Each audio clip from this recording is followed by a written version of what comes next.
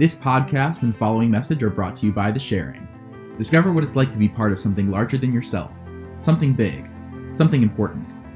Located in sunny Santa Barbara, The Sharing is committed to family, virtue, righteousness, and brotherhood and sisterhood.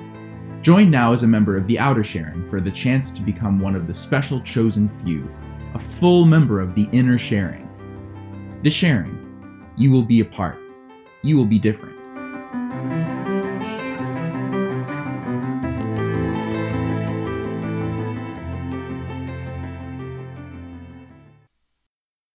So now we're back from the break. Yeah. Welcome back. We're back. Okay. Do you want to talk about this passage now with spoilers? With the spoiler censor bars off? Well, so first maybe we should just say welcome to the spoilers section. Ooh. I like it. But yeah, maybe we should talk about the passage with the spoilers. What did you want to say about the series as a whole? Are we going to do a whole queer reading of the entire Animorphs series? Because that's great. Well, we can kind of touch base now and then. Okay. Probably in all the Tobias books. And probably in the Axe books as well. Now that we are in the spoiler section. Oh, yeah, we're in the spoiler section. Welcome guys. To the spoiler zone. The spoiler zone. Okay, so I guess... I don't know. There's so I have a question. So yes, if the Hawk had lived... Yes. How do you think that would have affected Tobias's character, and in particular his relationship with Rachel? Yeah. Honestly, I don't think Rachel is the jealous type. Although maybe she's the insanely jealous type. It's true. I think it's either or. But what do you think Tobias would have done? I don't know. That's why I feel like she was just destined to die, you know? Mm-hmm. Just like Rachel. Sorry, just have to throw that out there. We're in the spoiler section. You can't get into the spoiler section and not just say Rachel dies. Okay, yeah. So Rachel dies. The Hawk dies. Maybe after Rachel died, he would have settled down with the Lady Hawk. That's the only way. I could have seen that happen. Oh, that's a good point. I didn't think about that. Yeah. So you think that Rachel's still the first choice, no matter what? I think so. Especially after he gets his ability to morph human. Yeah, I was thinking that too. But I was also thinking if the Hawk had lived, I could see an alternate storyline where Tobias just sinks deeper into his Hawk identity and just is a Hawk. That. Yeah. You know what I mean? And then he never even gets his morphing ability back because he's just being a Hawk, you know? But I don't really think that's the most likely outcome. I was just thinking about that. But then if Hawk's mate just a season, then he would have gotten dumped after a season, possibly for and then maybe Rachel's normal the second choice. red-tail Hawk. Oh, yeah, true. How terrible would that be? Get dumped for... Yeah. He's a literal animal. He's at least an 8 by Hawk standards, just because he's really smart compared to them. He's really smart. Maybe she would just think that he's a nerd. He's just like everybody else. All right, I think we're done with this. Yeah. Adios this passage. Yeah. Okay. So other things what did you want to talk about in the spoiler section today?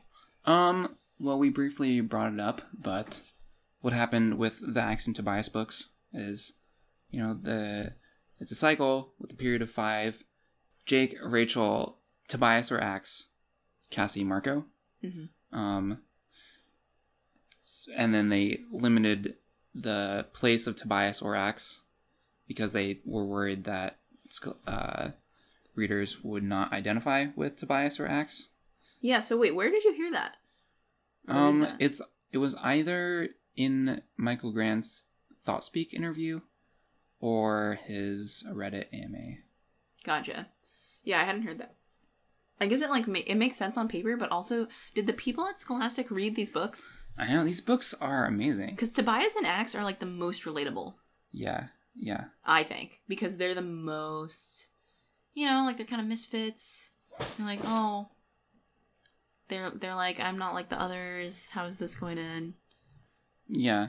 I feel like they're the most interesting characters from a plot standpoint, too. Yeah. Well, it's because they don't look like humans. I think maybe the Scholastic publishers were stuck in the, kids want someone who looks like them in the novels. Yeah, I guess this was before that series of all the owls. Owls? Aren't they owls? It's well, there's called, the like, cats. warriors. That's cats. It's cats. No, there's one that's also owls. That's like Guardians of Guardians. Gabul. Yeah. So, but those series both started after this, right? Because now kids are like all into the animal series. Yeah, kids can totally identify with cats now. That's true. That's true. So I guess Kay Applegate was just ahead of her time. She really was. I guess she started she was ahead of the trend. Yeah. Yeah. So that kind of touches upon, like, goes deeper than the surface. Yeah. I would personally take another Tobias or Axe book over another Rachel book. You know? Yes. I mean, I agree. I think... I didn't expect you to agree. Well, I think the Tobias and Axe books are very, like, character-focused. Mm-hmm. And they almost always have some sort of significant movement on the part of the character of Tobias or Axe. Mm-hmm. Whereas Rachel, a lot of her books are just filler books that don't serve to advance her character. And I don't know if that's because there are more Rachel books. That's a good point, yeah. Like, if there were tons of Tobias books, would Kay Applegate just be using them for also, filler like, too? Jake and Rachel, like, if you wrote this book, but instead of Tobias it was Jake, what would the problem be? Like, what would the issue exactly. be? Nothing. There's just, like, he just doesn't have those kinds of Well, issues. Yeah, he has his own issues where his books are, like, about his conflict with Tom, his struggle with being a leader, you know. Yeah, I guess that's true. Maybe I just don't identify with those conflicts as much. Maybe it's just a me thing. I think it is true that the Tobias and Axe books are more, like, action-packed. Well, they're more, like, compelling from a character standpoint. Yes. I think. And often from a plot standpoint, in my opinion. At least with Axe, because his books often involve contact with Andalites, which serves to advance the main plot of the series.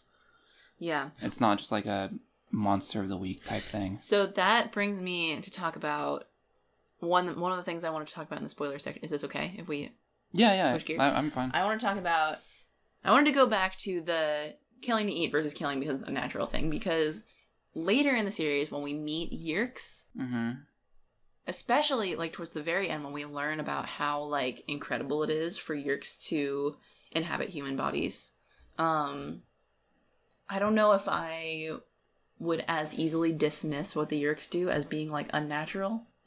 You know what I mean? I definitely agree. So it's like, I still don't think I would equate Tobias eating a rat to, or like killing a rat to eat, to the Yerks controlling another being, especially like a human. But I think that's just because I am human and I feel like being alive and enslaved is somehow like morally wrong in a way that like killing to eat isn't. But like I only think that because I'm a human, you know? I like agree with you for different reasons, I think. Okay, so I don't what do you think? I don't agree because I think being enslaved is like on a different level than being killed. Well, I don't think it's enslaved. I think it's the fact that you like lose control of your whole body, like the like creepiness of being a controller. But go on. I agree that it's different than the predator-prey relationship, but I think that because like Yerks can technically be alive without controlling, you know, hosts. It's just the question of whether they have a right to experience life in a more fulfilling way. Like, they already are alive. But I like, don't if think a hawk about it that did not way. eat mice for a week, it would die. If Right. Yerks did not infest humans for a week, they'd be fine, just Right. not. So, like, that's the main difference for me. Well, right, but the way that I interpreted like the Yerk experience of controlling someone, especially a human, is that it's like heroin. Mm-hmm. Like, it's this insane drug, and like once you do it, you cannot not do it. Yeah. So I don't know if I agree that that's like a difference, but I don't know if I buy into the idea that a Yerk would be able to just like willingly not. I mean, some Yerks do willingly not.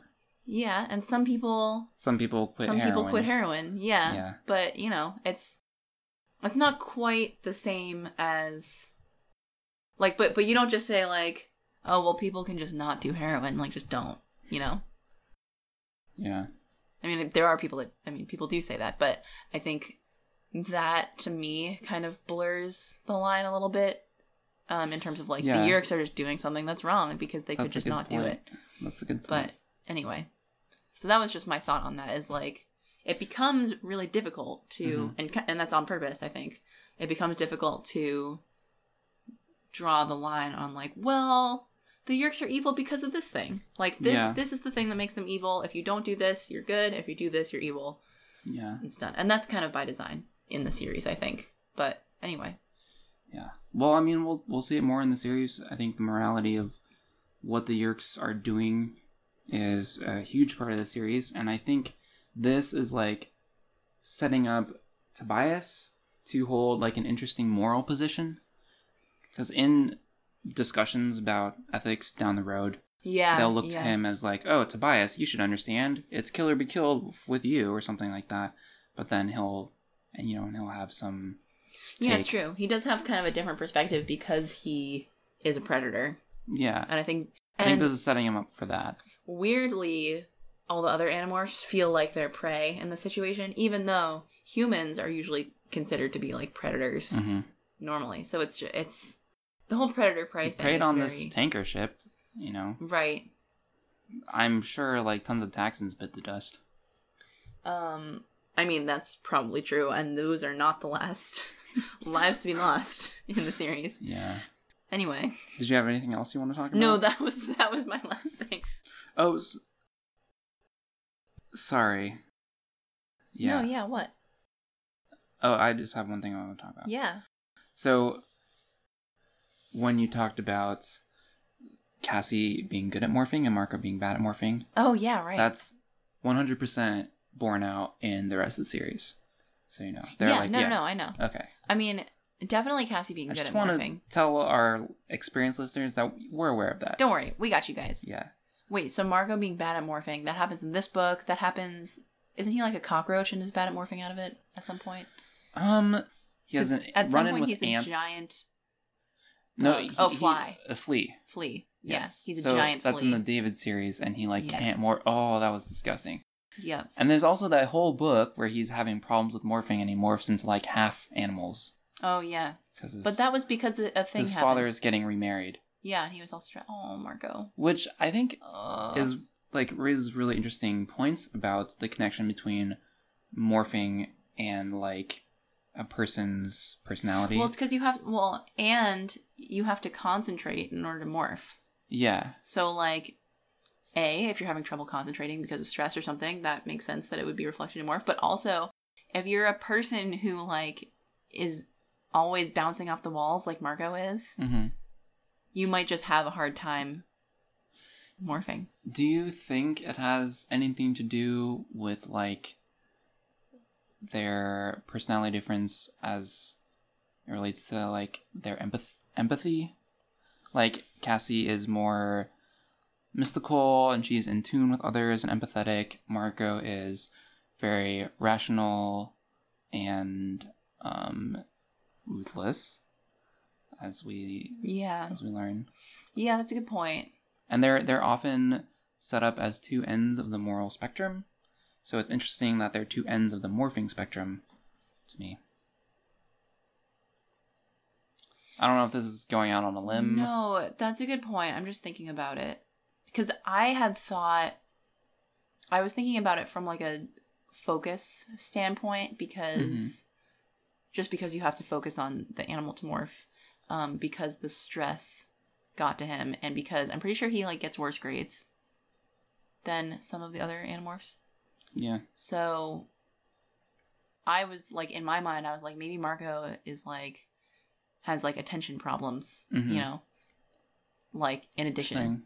But I think it's equally likely that it has to do with empathy because those are like the two theories about Cassie being good at morphing. It's like either she spends all her time with animals and so it's like that, or it's like she's just really good at the kind of emotional and intuitive intelligence stuff, and that helps her with morphing.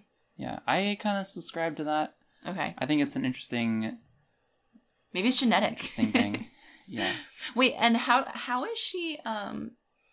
When they talk to the Elemist about her being good at morphing. Well, no. Oh no, that's not even the morphing though. That's not the morphing. She's like, it's kind of weird, but I bought it. It's like she is like in tune with the universe. Mm-hmm. And so it's in an alternate timeline, and she's like anchoring them to the real timeline, I guess. Oh, okay. It's in Megamorphs number 4. Okay. It's like it's a little obscure, but I think it's there. But I was just thinking her being in tune with the universe, I guess, could relate to her just being good at morphing. Yeah. Anyway, write to us if you have thoughts about this. Yeah, well, right. Yeah, so here we go. Which brings us to the end of the Solpniar pool. We can also edit this into the before spoilers section, so contact us. People who don't want us to be spoiled will know how to contact us. That's true. So thank you all for listening. For those of you who want to keep this discussion going, you can contact us at sulpniarpool@gmail.com. That's SULPNIAR pool, POOL, @gmail.com. Or visit our website, sulpniarpool.com. We have a Facebook page, facebook.com/sulpniarpool. And you can tweet at us through @sulpniarpool. If you so desire, you can find our Tumblr and Reddit information on the website as well. We maintain a Spotify playlist with the songs that we've mentioned on the show so far, which are not very many so far, but we'll add to that. You can find that playlist on our website for some 90s nostalgia. So that's about it. Thank you all for listening again, and until next time.